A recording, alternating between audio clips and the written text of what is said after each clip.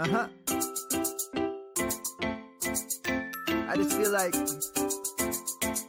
I've been around the block, ripping up fantasy stock, working around the clock. Look at the view from the top.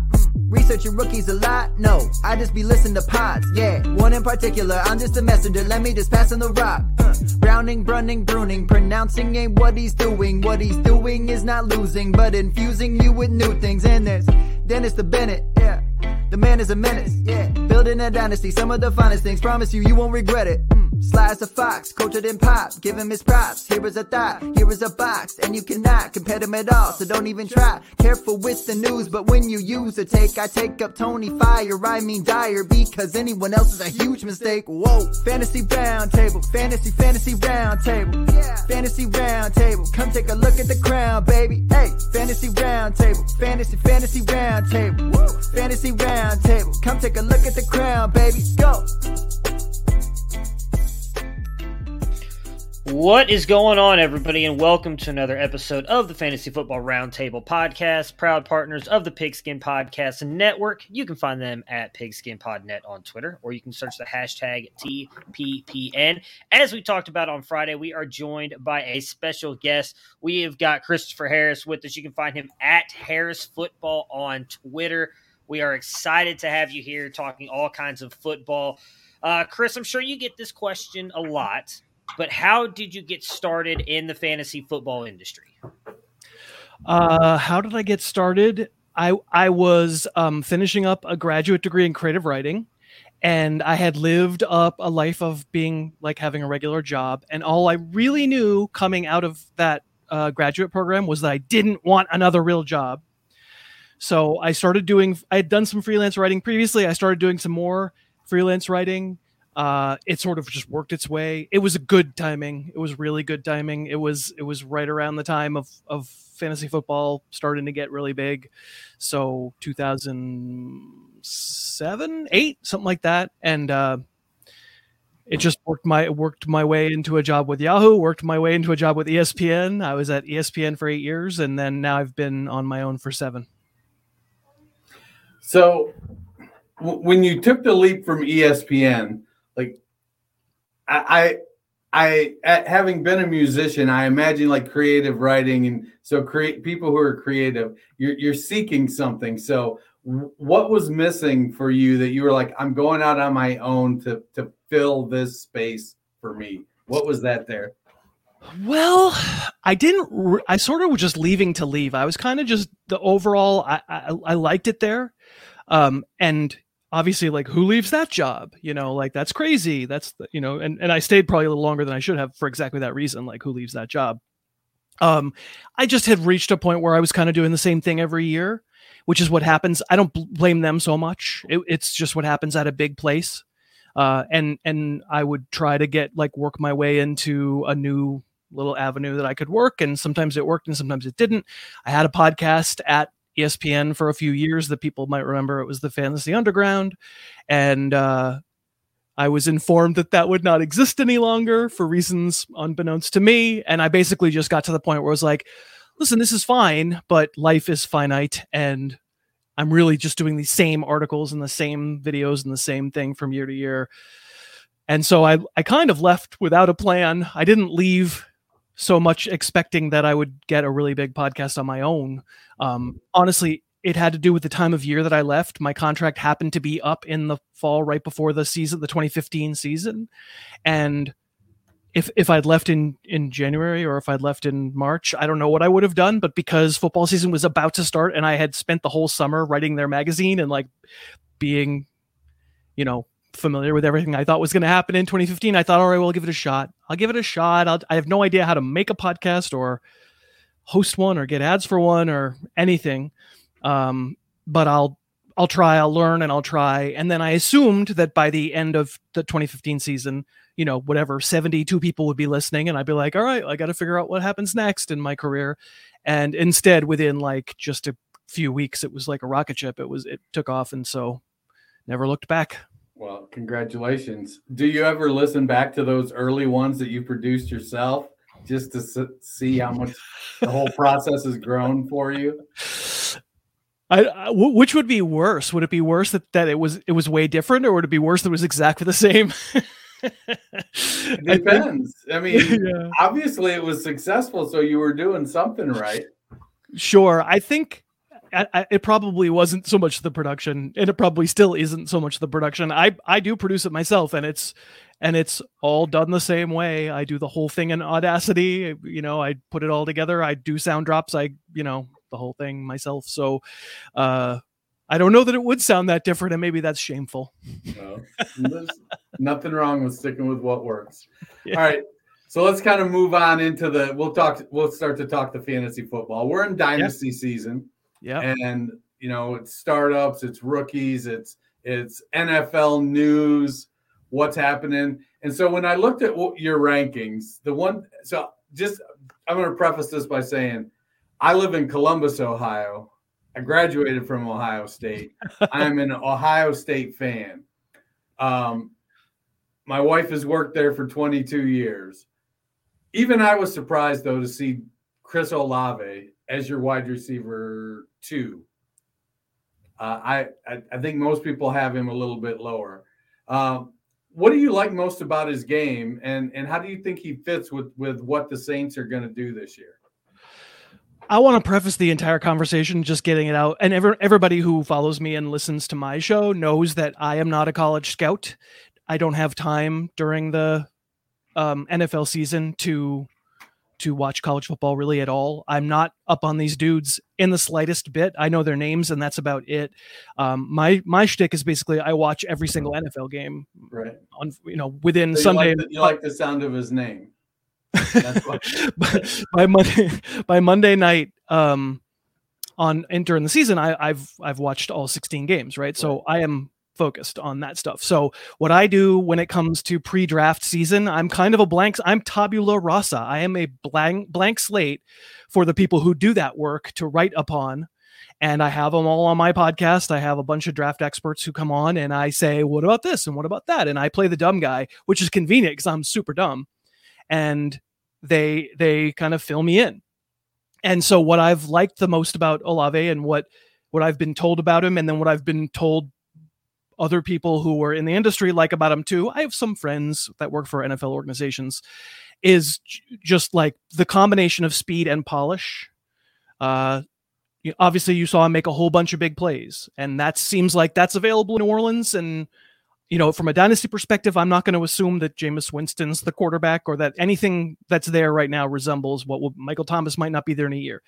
But it does seem like big plays are going to be a part of his repertoire. And then as far as a route runner, and all anybody talks about is his smoothness and sort of natural ability. And that sounds good to me. I don't think it's a rookie draft among dynasty players where there are a lot of sure things. And so if you tell me I can line up and with one of those first few picks get a guy who probably doesn't have the ceiling of Jameson Williams, probably doesn't, but Jameson Williams has his own issues. But I think the floor is really high, and I'm sort of locking in, the 2022 version of wide receiver 2 production, which is rare. I think these days there are a lot of wide receiver 3s out there, not a lot of wide receiver 2s. That's interesting to me. Do you have any concerns now that they've added Jarvis Landry about having what his production might be in 2022? So I reserve the right to change my mind, of course, because none of us really know anything yet. I don't know if you've been on Twitter, Chris, but you're not allowed to change your mind. I've just reserved it. I've just stamped it down. I now officially have reserved it. Listen, Jarvis Landry has been a very good player in his career. He was not a very good player last year, and I don't know if he's been anything like the Miami player he was for a few years now. I really liked him in his heyday, but I don't even understand exactly how he fits. If we want to talk offensive scheme, does Michael Thomas play the slot? Jarvis Landry can't play on the outside. I had the choice when I put Landry into my season-long ranks, very low, among the top 80 receivers, I put him like 68 or 72 or something. I had a choice to say, all right, this is a reason to lower Olave. And I consciously didn't make that choice. And really, that conversation seems like it's way more relevant for redraft than for dynasty, just because how long. I mean, Landry's not going to be there long, and Michael Thomas might not be there long. but your point is still taken. I mean, 2022 is the most important year in a dynasty league because I would like to win this year. So it's fair. And I don't have Olave real high in redraft ranks, but it just feels like his career floor is pretty high. Yeah, I'm an Olave fan. Like at Dynasty Nerds, one of the things we've talked about Olave a lot is that he has the propensity to catch and fall. Like he doesn't do a lot after he catches the ball. And I was surprised that he was 6 foot tall when he went to the combine. Even he just sometimes he plays a lot smaller than that, but he is fast and he is a great route runner and he gets open, and there's a home for that in the NFL and in fantasy, especially against zone. I mean, we're going back to the days of zone, man. Like defenses are playing back. You know, there's a reason why Christian Kirk just made a lot of money. I don't think Christian Kirk can beat a lot of outside corners one-on-one. I think it's proven that he couldn't, but finding spots, running a good route, finding a spot against zone where a bunch of people are kind of responsible for you, but nobody's glued right to you. There's really a big place in the NFL for that kind of player, besides which I think we're convinced Olave's faster than someone like Kirk and can play on the outside. Yeah. Yeah, I think he's just a tiny bit bigger than Kirk, and so I think that will help him on the outside. So, did you guys have any questions about Olave? I mean, other than how dare you? Yeah. No, I love it. I think the way that you worded the wide receiver 2 part, I think, is very underrated in what a lot of people look at Olave. Like everybody just wants to go for the boom, and I think Olave is a very safe option. I mean, you talk about he just came back for his senior year at Ohio State. You mentioned the guys that you talked to said he's very polished. I think that comes with the age. He's a really good route runner. I think he is one of the few wide receivers, I think both actually the Ohio State guys, him and Garrett Wilson, are guys who could step on the field and immediately be good for their NFL teams. But everybody shoots for the moon, right? We know Drake London has this upside. Treylon Burks has this upside where I do agree with you. Like, I think Chris Olave could immediately come in and be a wide receiver 2 for fantasy. And even if he never outproduces that, you have to have at least one wide receiver 2 in your lineup somewhere. Not everybody's rocking with Devontae Adams, Tyreek Hill, and DeAndre Hopkins as your starting wide receivers. You've got to have guys who you can fill into your roster. So I like that call a lot. This is more of a redraft question. There are a lot of rumors that Drew Brees might actually be considering coming back. Does that hurt your projection for him at all? Because I would assume that, having Jameis Winston there and how much they likely would pass the ball with him would probably boost that offense a little bit more than a Drew Brees coming back from practically being retired. I don't think he's coming back. I think he was just a tweet. He was just kidding. But we'll take it. We'll take the question on its face at first. I saw what that Jameis Winston offense looked like before he got hurt last year. There probably wasn't a more conservative offense in the league. They were like, please God, Jameis, do not hurt us. That they were really, really managing him, really tighten the reins to get crazy Jameis, the guy who on my show I call the wacky waving inflatable arm flailing tube man. He's a crazy man. He's probably the most aggressive player in the league at that position, and he's not good at it. So I don't even know if the offense would change that much. This offense probably isn't going to be gangbusters, go crazy down the field, even with much better receiving weapons, just because I don't think they're going to trust Jameis. It strikes me as Sean Payton felt that way, and his disciples will probably all feel that way too. But I would still rather have current contemporary Jameis Winston throwing the ball than washed Drew Brees, who we all know couldn't push the ball down the field really at all those last couple of years. I don't think we're going to have to worry about it though. Yeah, Brees kind of like Ben Roethlisberger at the end. It was all he had it all up here in the head. He just couldn't get it out the arm. And yeah, I mean, you see that with a lot of QBs. And I think Brees was just reacting to all the talk about him not being back at NBC, and people started to talk shit and classify him with Jason Witten as commentator.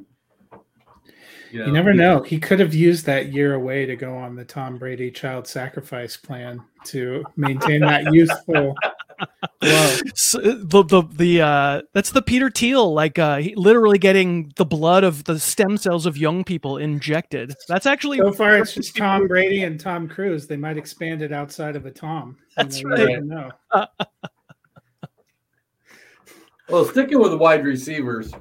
So Pittsburgh is notorious for being able to identify and develop wide receivers. So they've got Deontay Johnson, they've got Chase Claypool. You know, they've let Hines Ward go years ago. They developed him. Antonio Brown, small school guy. Lots of guys have came through there, and so their reputation is all about the wide receiver development. With Deontay Johnson heading into the last year of his contract and Chase Claypool kind of being mediocre last year, they went out and drafted George Pickens and one of Matt Bruning's favorite guys, Calvin Austin III. So you have Austin at wide receiver 16. I think you have Pickens at wide receiver 8. Do you think that there's did the Steelers' ability to develop receivers, did that impact your rankings of those two guys at all after you took in all the information from people on your show? I wanted it to, but I make a pretty clear and I break a promise basically to the listeners. I'm really not looking at consensus ranks, and I don't know whether that means I'm high on them or low on them. I don't know. I meant to. I do respect that development process. It's pretty clear that it's lasted over more than a decade. You forgot Juju, right? Or you didn't forget, but like Juju was part of it too. He just left. Sure, yeah, but like Mike Williams, Santonio Holmes, it counts as development, and they're very, very good at it. So I definitely meant to. I think those two particular draftees from this year, they bring fun upside and also potential questions and concerns. Like Pickens feels like, for the good things that people say about George Pickens, why wasn't he a consensus first round pick? I think there was some thought that he might be at one point in his career. And it feels like there's just been something missing, and maybe the Steelers are awesome at bringing things that are missing out of players. And let's see about Chase Claypool, right? The thing you said before about Ben Roethlisberger was really smart, and maybe all that was missing last year was, we just can't go down the field, which is where you shine. Right. And Pickens has to be kind of that perimeter player as well. And then, like, you tell me, is the other kid a wide receiver? Is he running? Like, how are they going to use him? It strikes me as it struck me in the ranking of them that there's a negative just in that you're the second receiver your team took in this draft. But like maybe more valuable to an NFL team right away than to a fantasy team, because is he really a receiver, or is he going to be a slash type player, but not of the Debo sized player? But I don't know, Matt, you tell me what I'm missing on him. He's going to be playing slot back Rhapsody is what he's going to do. Slot back Rhapsody. There you go. I mean, I just love him for his speed and his separation. And I am definitely counting a little bit on Pittsburgh developing him, but I do think Deontay is in his way. And I feel like with the way they use him and just kind of the player he is, even though Pittsburgh typically doesn't re-sign those guys, I do think Deontay is more likely to be re-signed than like a Chase Claypool.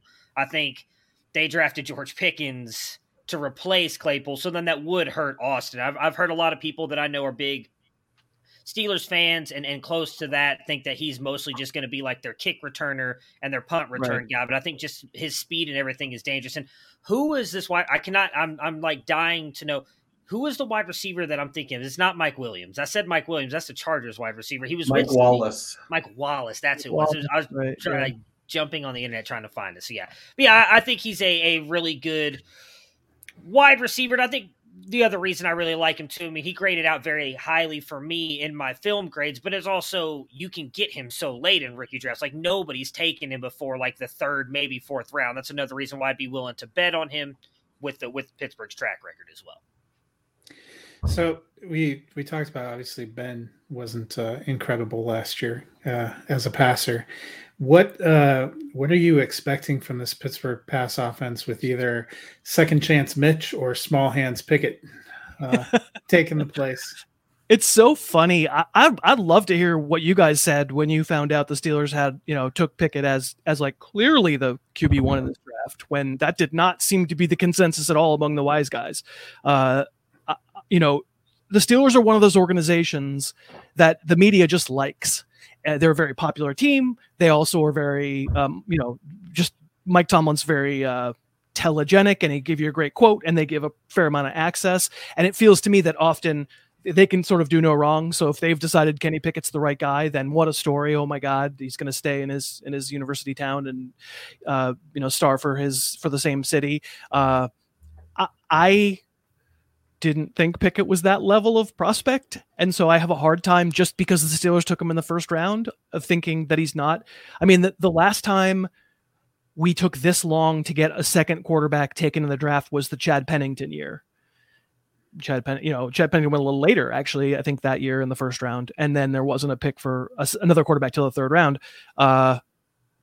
It strikes me that that's the likeliest thing. I don't know. Like young Pennington was actually a good player before he hurt his shoulder and lost his fastball. He was a pretty good player, but in the way that Kirk Cousins is a pretty good player, in the way that Andy Dalton is a pretty good player. I think it's a negative. I think no matter what you're talking about, if you're going to compare the Steeler quarterback situation this year and in the next couple of 3 years, to compare them to all those other superstar quarterbacks and what they do for their receivers, just in the AFC, it wouldn't go down on the list of positives and negatives that everybody would make for a receiver. It wouldn't go down on the list of positives. They might have the 16th best quarterback situation in the AFC. It's possible they do. I'm really torn on it because I am a massive Browns fan, so I openly root for Steelers to fail all the time. And I was not a big Pickett fan either, but I do think he kind of fits that team. Tomlin has shown that he wants to build around his defense, right? Like, he wants to win games with his defense, and I do think that matters when you get into the playoffs. Dude, like, if we take the fantasy football aspect out of it, if you go just strictly NFL, we see guys like Lamar Jackson, Kyler Murray, they're sexy and exciting, but they haven't necessarily succeeded in the playoffs. It seems to be defense that is really what's winning these guys Super Bowls. And Kenny Pickett just looks like a guy. I hate to label the game manager thing, but I feel like that's why they picked him. He's ready to go now. I think the Steelers, they're always in competing. I don't think they've ever been below 500 under Mike Tomlin. And they're always trying. They're almost always in the playoffs. They're always competing for a Super Bowl. So I think that's why they took him, is just, hey, he's a guy that we know will come in there. He's not going to really throw that many interceptions. We've got great weapons around him. So all he's got to do is dump off. We'll rely on Najee, who's going to just get it seems like 50 catches a game and a crap ton of rushes, and then we're just going to rely on our defense. So I'm with you on the fantasy impact. I think is going to be not great. I would bet only one of those guys really gets. My bet would be Deontay. I think that he really carries, or is at least able to help produce for fantasy numbers. But I think overall, from an NFL perspective, it wasn't a horrible pick, because I think all the talk was that they were in on Malik Willis, but I mean, he's probably at least a year away from being a starter, and I don't know that they wanted to roll in with Mitch, which sucks for him too, because I think he really thought he was going to be a starter this year. Just his personal lunches with Mike Tomlin. Yeah. But our lunches, I mean, here's what I would say. Is it true that defense wins in the playoffs? So if you can't go down the field, how are you going to win that Kansas City Buffalo game? I don't know. I don't know if I agree with that anymore. The Rams had both, but the Rams beat the Buccaneers because with less than a minute to go, after Tom Brady had come back and sucked the blood out of some children, then Matthew Stafford hit a zero blitz deep bomb to Cooper Kupp that I would need a quarterback to be able to do. You might be right, and it's easy to draw large philosophical conclusions about the NFL from very small sample sizes. And unfortunately, even year to year, the NFL just changes an awful lot, and defenses change their approaches, and we start pretending like we know things we don't know. You're right. I mean, I think at the very least, they drafted the quarterback, apparently, who can come in and play right away. But if he comes in and plays right away, like Mac Jones, speaking as a Patriot fan, I just feel like I don't know that Mac Jones ever leads me to a Super Bowl unless I spend the money to surround him with an ungodly amount of talent. Yeah, I mean, for me, when it came to Pickett, my biggest issue, there hasn't been a ton of successful quarterbacks with his hand size. I was more concerned with the fact that it took him 5 years to put up big numbers. Mm-hmm. And then that didn't happen until Jordan Addison came in. And I'm an old dude, so I remember Guy Benjamin, who was all that at Stanford. It just ended up that he was throwing the ball to James Lofton, who went on to have quite the stellar career, and Guy Benjamin just kind of faded away. So is that, to me, I wonder, is that what's in store for Kenny Pickett? Because it took him so long. He was, 23 years old, I think. He had a lot of starts. He just wasn't great the first couple, 3 years when he was starting. So I like Pickett okay, and I like that the team invested in him. But by and large, I think the success of this class is going to come for super flex leagues in fantasy. I think the quarterbacks that were drafted are quarterback twos. They're guys, I think, in 3 years, you're going to look at them and say, I don't want this guy leading my team, but if he's my QB2 or my QB3, I'm fairly comfortable with that. And if I got him paired with somebody, I can make a run. I'm talking about quarterbacks still, your rankings. So I thought they were kind of peculiar. You had Pickett and Willis back to back, and then a big gap, and then Desmond Ridder, and then another big gap, and then Matt Corral and Sam Howell. So draft capital caused Sam Howell to have a precipitous fall in rookie drafts.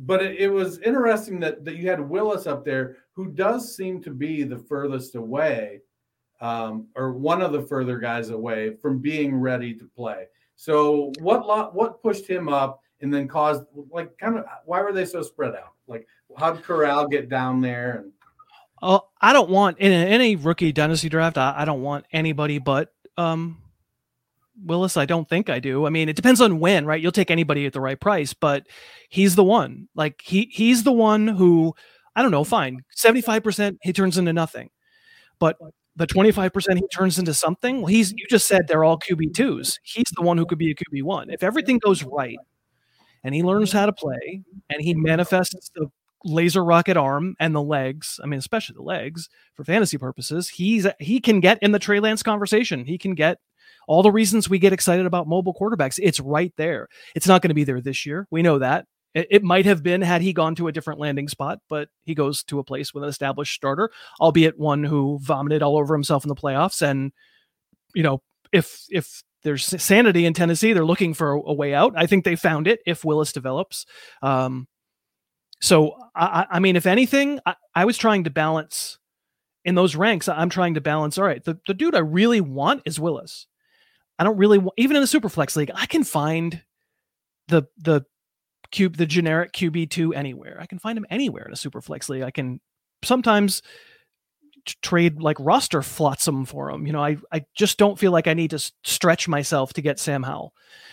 Frankly, I don't feel like I need to stretch myself to get Kenny Pickett. I just put Pickett as high as I did because I think he will have that starting job. That rank might be wrong, but it might be too high on Pickett if it turns out that he's not ready.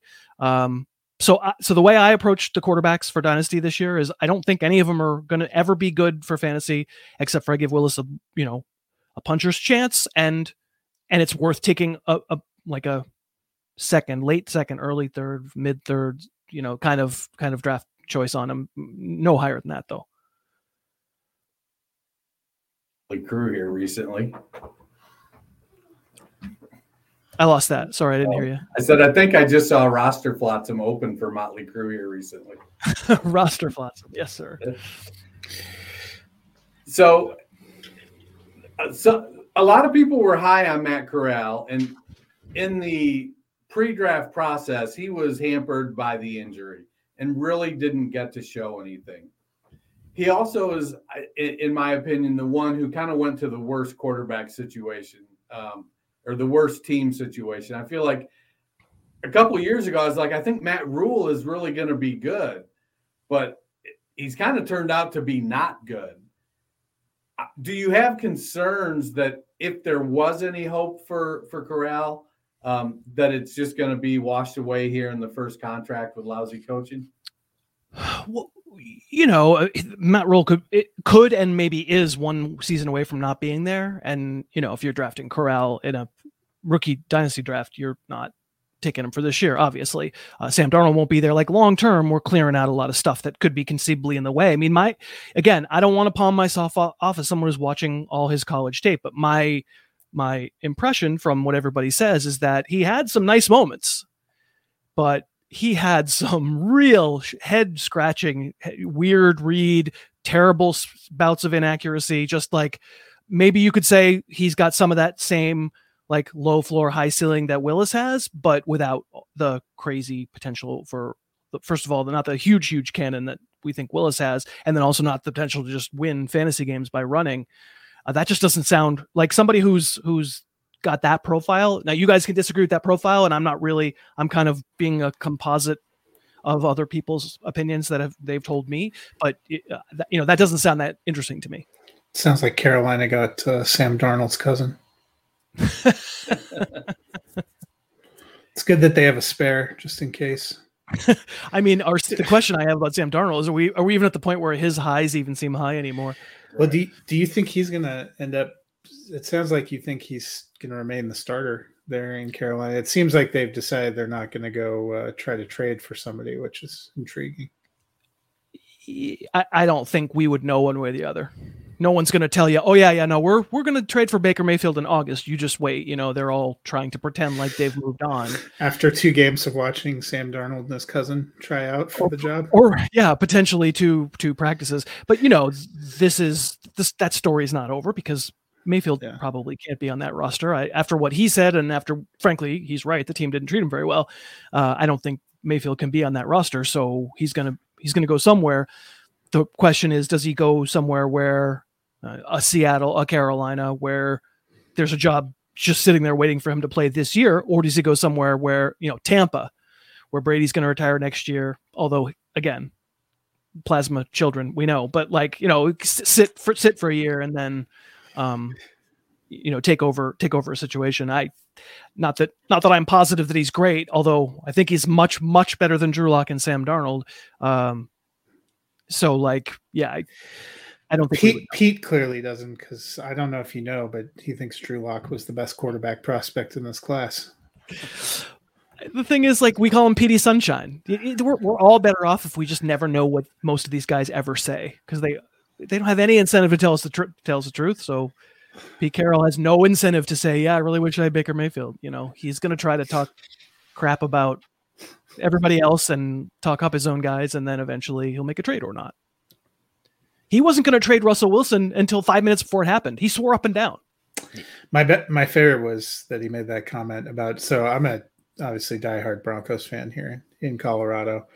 A lot of tears were not shed when Drew got shipped out. But the same day that he made that comment about how great Drew Lock was, somebody in the Denver Broncos fan chat posted an article from Seattle that said Geno Smith was winning the competition so far.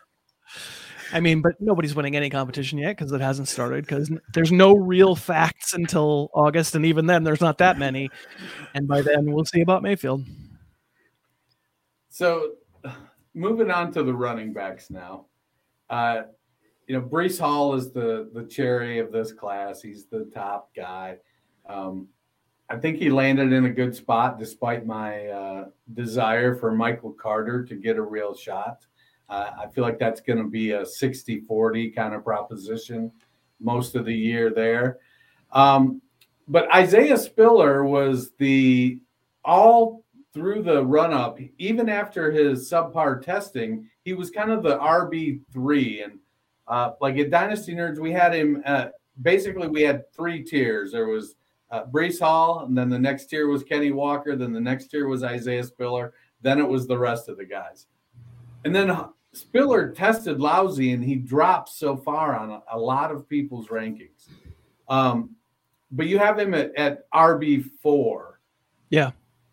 How much of that is situation? Do you feel like he's going to be able to step right into the role there with the Chargers and become that big back complement to Austin Eckler and get 175, 200 carries?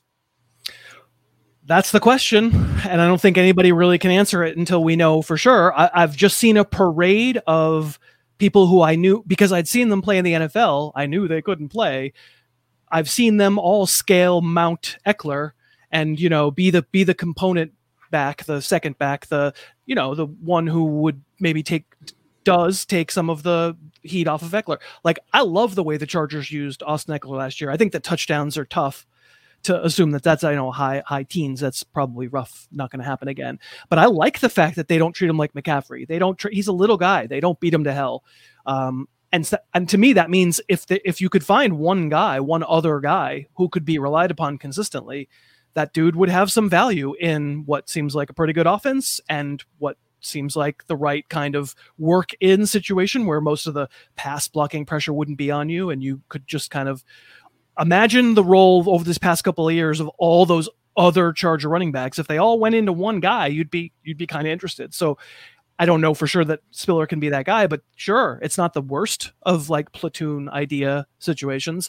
And then I'm kind of with you guys. Like, if you're going to tell me the reason that who knows really why Spiller fell? It can be a whole bunch of different reasons, right? On different teams' boards, it can be for all sorts of different reasons. But if you're going to tell me that the reason was because they didn't like him in the underwear Olympics and they're going to ignore him actually playing football, like, I think that's an awesome buy opportunity. I think I'm much more willing to take the chance, accepting that, especially in other years where there were more sure things at running back, getting drafted behind borderline the fantasy MVP last year maybe isn't the most optimal situation, and Eckler isn't going anywhere for a while. And so there's maybe a little bit of a cap on him, but I'm comparing him to guys who I don't think are that great of prospects.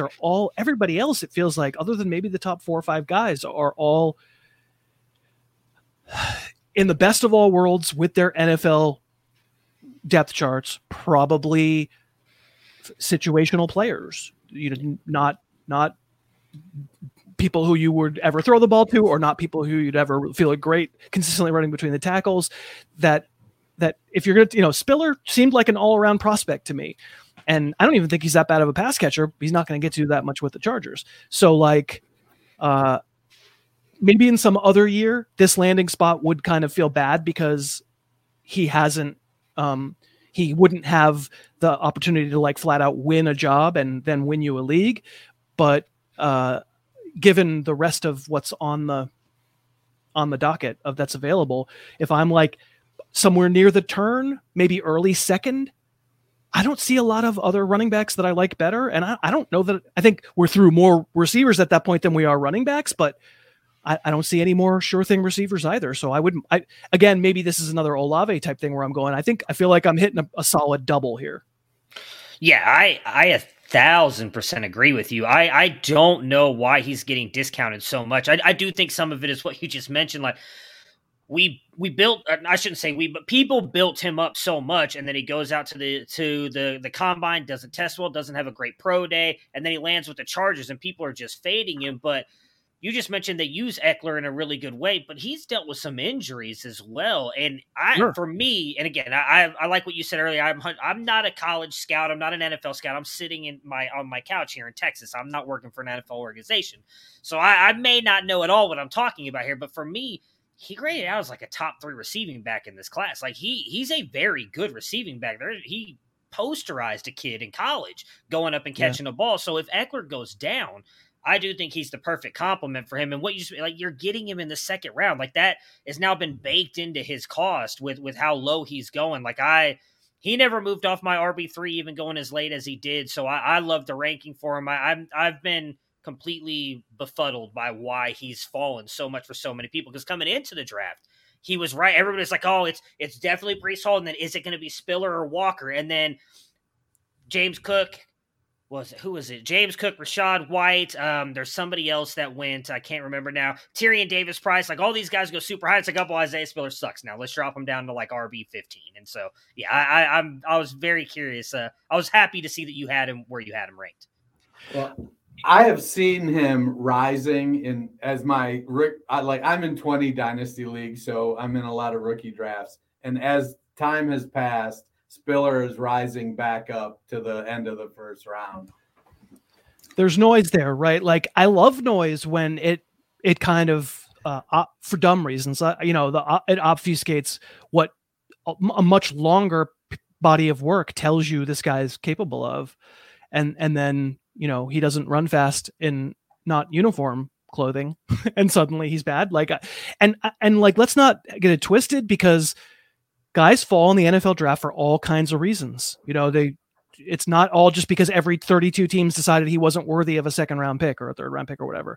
Like, it can be medical red flags that we don't know about. It can be not about him at all, but rather we don't need a running back, or we just liked this running back a little bit more, but we're agonizing between Rachaad White and Isaiah Spiller, and we picked Rachaad White, and then, oh my God, he lasted another 60 picks. I love that what you're saying. I don't think that I've said I'm going to repeat myself, so I'm going to stop. But like, I don't think the evidence that he's made bad by the fact that he fell in the draft. So did you do rookie rankings before the draft? I did not. Okay. I was just curious. They would have been alphabetical. He would have been very low among the running backs. They're still ranking. No, I was just because you have James Cook at 3, and so I was curious.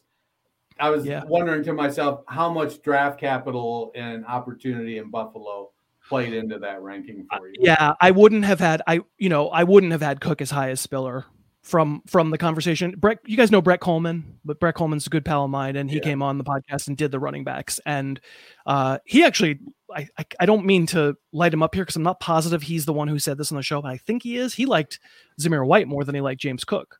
And Brett, if you hear this and I'm wrong, I apologize. Someone on my show said that, and Brett did the running back, so I thought it was him.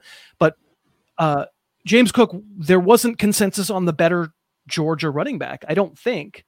But you can't ignore landing with Josh Allen. You can't ignore that the skill set, if he really is Alvin Kamara light, then you can't ignore how well that fits and how much the running back has like maddeningly not been part of the pass game for these couple of years of Josh Allen's emergence. I just think you have to go, all right, well, situation counts for something. And I don't love to pretend that I know NFL situations before the seasons come along because they change so much every year. But there are a few things we know from year to year, and it's starting to feel like Josh Allen as a top 3 quarterback is one of them, and as an offense that's going to be really aggressive is going to be one of them. And so no, in no way do I think Devin Singletary completely goes away. I think he's a good player, but there's something that Dalvin Cook potentially brings that they just haven't used Singletary yet, and that's receiving. So I was going to ask you about that. You mentioned the kind of receiving. Do you think it's the personnel Buffalo has had or the scheme that they run? Because it didn't seem like running backs were a huge part, but now Brian Daboll's gone, so maybe there's a lot of moving parts. Yeah, like I think it's a good point, and we never can know the truth. We don't know. Like they ran a lot of 4 wide. Frankly, they occasionally ran 5 wide. It wasn't the 4 or 5 that we expected a lot of the time. Like Isaiah McKenzie all of a sudden like kills the Patriots, and you're like, oh great, I had Gabe Davis that week. Sweet. So it's a lot of guys in the way that Arizona has a lot of guys, right? And therefore, is there any work there for a running back catching the ball? Like I wouldn't want to turn it into Harris went on that show and guaranteed James Cook would get 60 catches as a rookie. But we know that if he's taken in the second round of the NFL draft, he was, right? I'm not end of the second. Yeah, he was, second round. Right. So like if he's taking this, they see something in the skill set, and I don't think anybody looks at James Cook and thinks he's like Dalvin. He's going to run over guys in the middle of the field. He's got that quick twitch vision to make linebackers miss in the hole. Like I don't think that's why you take him in the second round. I think you take him because he's a monster in space and really fast, a big play player. So boy, I think you have to build something, maybe not this year, but at some point I think you have to build something around that skill set. Yeah. I saw a couple people kind of work in the theory that James Cook wasn't necessarily a satellite back, but he was more in the vein of the smaller workhorse backs like Devonta Freeman or Jamal Charles or Priest Holmes, those guys who carried a big load, but they just weren't as big. But they were able to, in their running process, avoid taking a lot of really big hits. Do you think, well, I guess you haven't really, it'll be curious to see moving forward if he, is he going to get 200 carries, because he is, kind of that Christian McCaffrey size, about 5 pounds lighter. And so I get nervous about guys like that carrying the ball a lot. A lot. The key is a lot. You know, we love those guys on a per play basis, and for fantasy purposes, they work out great when it's Austin Eckler. What's Austin Eckler for 12 carries and 6 catches in a game, and 3 of them were between the tackles. So just isn't a lot of like unforeseen high impact collision. Bring it on. When it's Christian McCaffrey getting 30 plus, it's awesome for however long it lasts. It's awesome. And I've taken a raft of doo-doo over the past 2 years for not ranking Christian McCaffrey as my number 1 player, but I just don't like the way they use him. And in one way, I love the way they use him. Love it. Until I really don't like it at all. And then I truly don't like it. So until you don't have a replacement in your lineup. Yeah, there is none, right? There's no dude out there who's just sitting around going, hey, I'm guaranteed to get 30 touches every week. I mean, frankly, I don't love the way the Titans use Derrick Henry. I think there's something to be said, just like, can you please make him last the season and give him 7 fewer touches a game? I would just be so indebted. And they may have drafted the guy who could do that, right? They drafted another big running back, but anyway, the good news for the Panthers is they went and got Derrick Henry's backup to be Christian McCaffrey's backup now. So maybe, yeah, I'm sure that will work out great. I have one more running back sad backfield question for you. So there was probably like a 48-hour period this offseason where we could really cheer for Antonio Gibson. And then J.D. McKissick changed his mind, decided Buffalo Winters were not for him, and went back. Right. And then they went and drafted Brian Robinson. And now, I know what you said. It's coach speak. It's early, but there's a lot of talk. Hey, well, we have Brian Robinson and Gibson to split these first and second down reps, and then McKissick to come in, which sounds like a nightmare for those of us that were hopeful for Gibson. What do you look at when you look at that backfield right now? I think it's a legitimately reason for worry and reason for nightmare. Coming out of his rookie year, I thought Antonio Gibson had a certain kind of really good rookie year. He didn't like flatten fantasy leagues or anything, but I just thought he looked really good. And for a college wide receiver to look that good as a running back, to just be decisive with vision in a way that you don't normally see, frankly, rookie running backs doing, let alone rookie wide receivers who've converted. It was great. And it felt like he dithered away quite a lot of goodwill last year. Just, he still looked really good when he didn't make mistakes, but my God, did he make mistakes? Just so you watched that tape game by game for Washington and you'd see fumbles and you'd see drops and you'd see missed blocks. It seemed like the whole he's going to struggle because he was a collegiate wide receiver skipped a year. It didn't happen so much in his first year. And then I don't blame Washington for feeling like they needed to hedge somewhat with a not that expensive draft pick. I don't know that necessarily means Brian Robinson comes in and takes his job right away, but it very clearly, no one can argue it doesn't make the fuse shorter.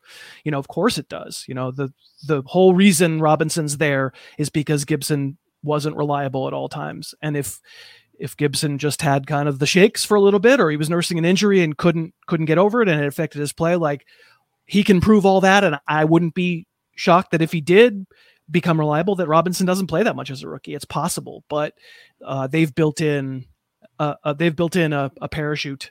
And not only that, but this is turning into kind of the Patriots model where you draft the replacement a year or two before the second contract comes along. Like, it seems like a screaming red flag that the second contract doesn't come for Gibson. So my last question here, I want to jump back to James Cook, because I was not a fan of him either. Like you mentioning that Brett wasn't, I was not either. He was very lowly ranked, really good receiving back. I don't know that he's, at least in my opinion, a very good runner.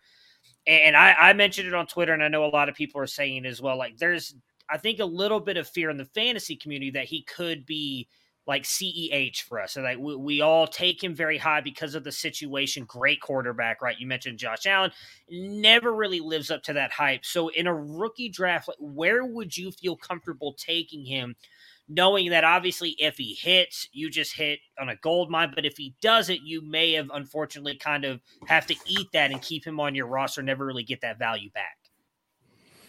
Such a good question. He really does feel like the CEH. it seems like he does feel like the sucker play. I would, definitely take the 2 running backs in front of him. They're probably 1 and 2 only because there's not a sure thing wide receiver. I'm definitely taking those 6 wide receivers in front. I think I am. I'm not remembering my own ranks, but like Jahan Dotson, I guess there's would I take Cook or Dotson? It might depend on what else I need. It could, but I'd love to make him be the 9th pick, the 10th pick, even if you say Sky Moore goes in front of him because of situation. I don't think I want to go any higher than that. And I think you're agreeing. And then you go, oh, great, except for I'm picking 10th or I'm picking 11th. And he did last.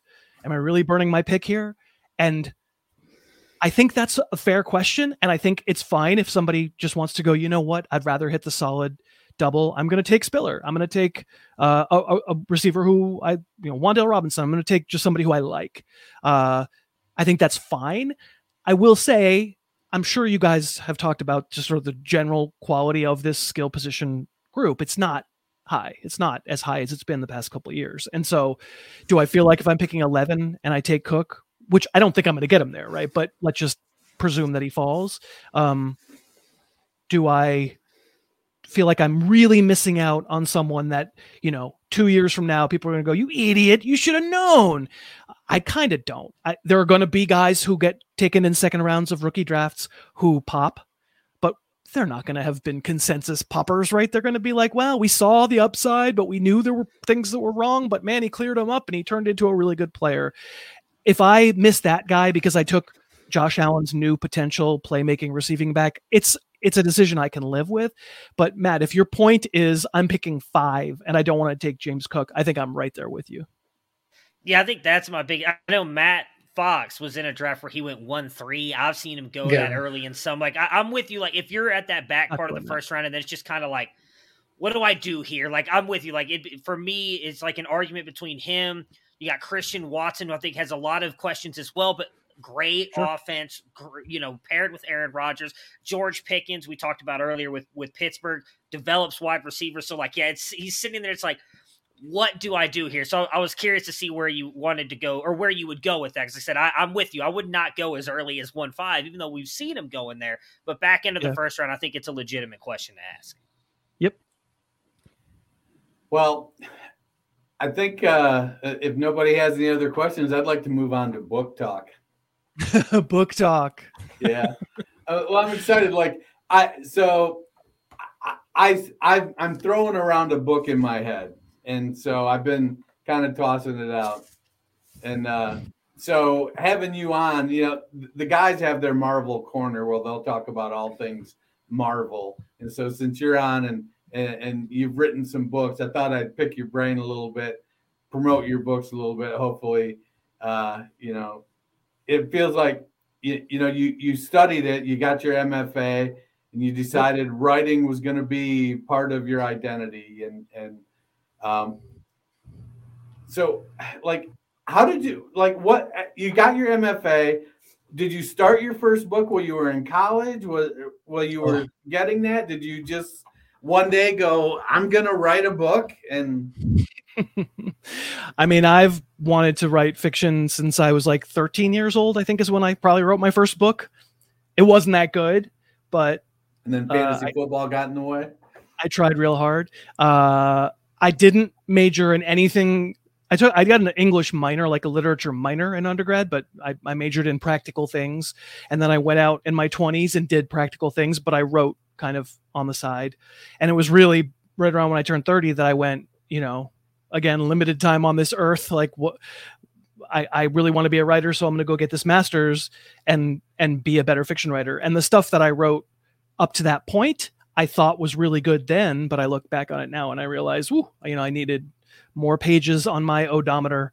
And so, when you go to get a master's in fiction writing, I mean, they call it a terminal degree for a reason, because, you can't get a PhD in it. And also you die when you finish it. Your hopes of literary glory die. It's not really a practical thing to say, cool, now I'm a fiction writer, hope I can eat. So it's something, a lot of people say, oh, your side hustle is fiction writing. And I'm like, I mean, actually, my side hustle is kind of fantasy, but it takes more time than the other thing. So, the season's long and I got to do a bunch of stuff. Writing fiction is kind of it's how I have always processed my life and the ills of the world. And so, yeah, that's how I just am always writing something. I think you're muted. So you got, I'm not. Oh, there you go. Yeah, I muted myself again. So you got 5 books listed on your site there. Which one was the first one? Yeah, I thought so. 4, I think. Oh no, I think I've only written 4. I'm pretty sure I've only written 4. Well, the first one's this book that I held up. It's got little football men on it. Can everybody see that? Slotback Rhapsody. Yeah, the callback. It's about a pro football player. It's about I guess it's like a Danny Woodhead type. Calvin Austin III. He's trying to make the Detroit Lions and trying to stick with the Detroit Lions, and then it's basically a season in the life. And I think it's pretty good. I think it's pretty funny. And yeah, I have that's the first one. That's the first one I ever got published. It did happen after I finished MFA school. I had gotten some short stories published in some literary journals. They weren't sports related or anything, but I started to write a baseball novel, and my agent at the time, she said, and I started to work for ESPN, and she said, "Great. A baseball novel sounds great. Remind me again what you're known for." And I said, "Well, I'm not really known for anything." And she said, "Well, if you're known for anything in your professional life, what is it?" And I was like, "Well, football." And she said, "Yeah, football." And I took the hint. So I stopped writing the baseball novel and wrote a football novel instead. They're good at their job like that, aren't they? I don't have an agent now. Any agents that are listening to this, any literary agents, give me a holler. I haven't had an agent for my last 2 books. I've worked directly with a publisher who's great. So like, I'm not trying to, he's probably listening and going, "What, jerk?" But yeah, it's good to have an agent. Well, so your books span different genres. You got some suspense, like The Big Clear. That seems pretty cool. Coming of age with the War on Sound, post-apocalypse with Tulsa. Like, how do you develop your ideas, and like what helps you get from, hey, I think I got an idea, to the page and starting to write? It's a hard question to answer. It's hard to know when you have an idea that it can. I've started writing things that I never finished, or that I never thought that I abandoned because it just wasn't a book. I wrote a whole book that since Tulsa, I wrote a whole book that was short, and it's fine, but I don't really particularly ever want to publish it. What I don't know. You have to want to spend a lot of time with it. You're going to the book that I'm writing right now, I started in the summer of 2019. So you have to want to spend years with this this is a long book, really long book, but you have to want to spend a lot of time with these people and these ideas and these characters. And probably the most important thing is not, I think this is really saleable. The most important thing is that you're interested in the story and you want to spend a whole lot of time with the subject matter or the people and all of that. The answer is probably different for each of my books. Like The Big Clear, I wanted to write kind of a revisionist. I'm a huge fan of Chinatown, the movie Chinatown. Right. Huge fan. I sort of wanted to write a revisionist neo-noir.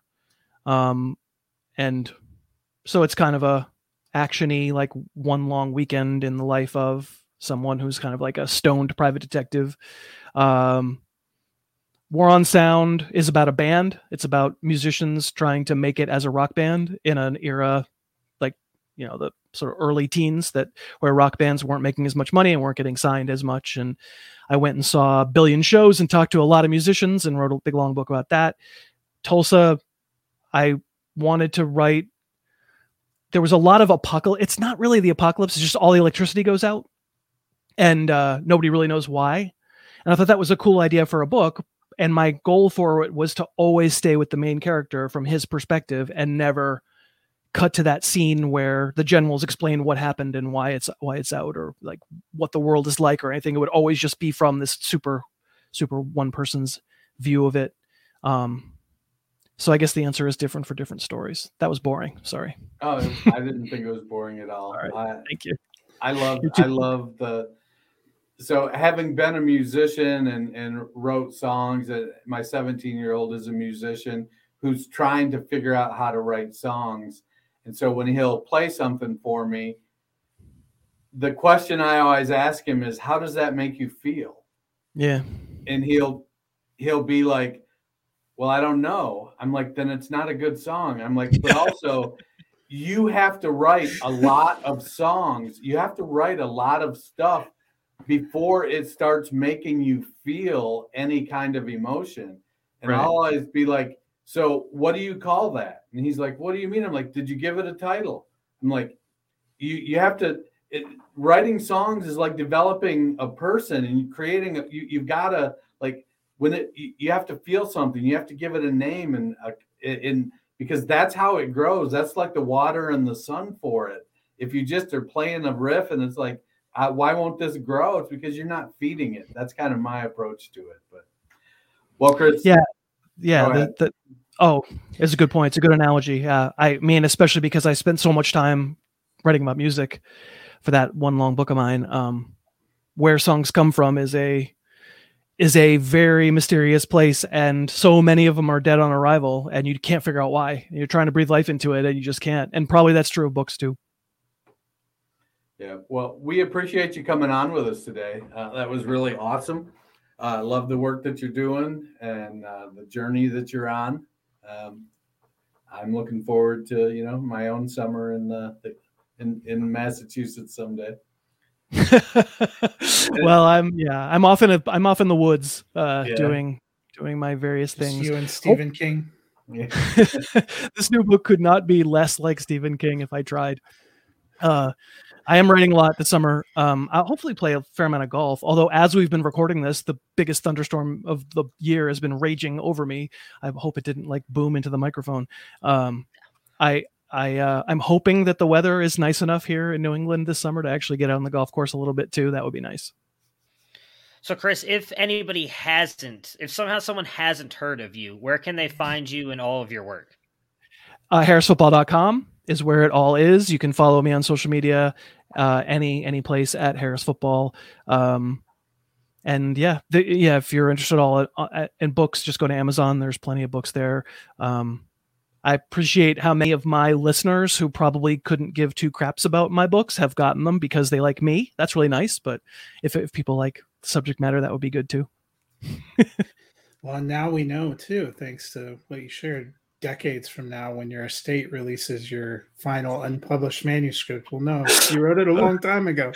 You just didn't want anyone to ever see it.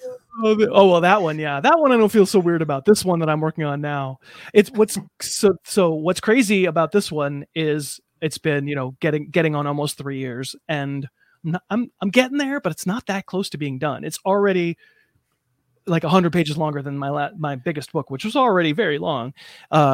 And it's funny we were talking about titles because I have a lot of candidates for titles, but I don't really have a title for it yet. So the Word document for 3 years has been called Sprawling Future Epic. And I don't think I'm going to name the book Sprawling Future Epic. That would be very meta. Now you have to. Now you're on a podcast. You have to do that.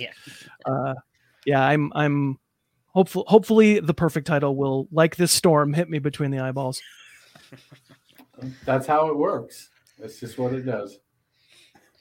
Well, Chris, thank you so much for taking some time out of your day to join us and talk a little bit about football and everything. We really appreciate it. Everybody, we will be back again on Friday. Make sure to follow Chris at Harris Football and check out harrisfootball.com. You can get his books and everything else that he does for fantasy. We'll talk to you guys again soon. Prepare for glory! I don't know if you got your popcorn ready. If you got your popcorn ready. I came out the womb, I was ready. And he's hit the end zone for an unbelievable touchdown. I would be honored if you played football for this team. Throw it up above his head. They can't jump with me. Golly. Oh, they tackle him at the 40-yard line. Who can make a play?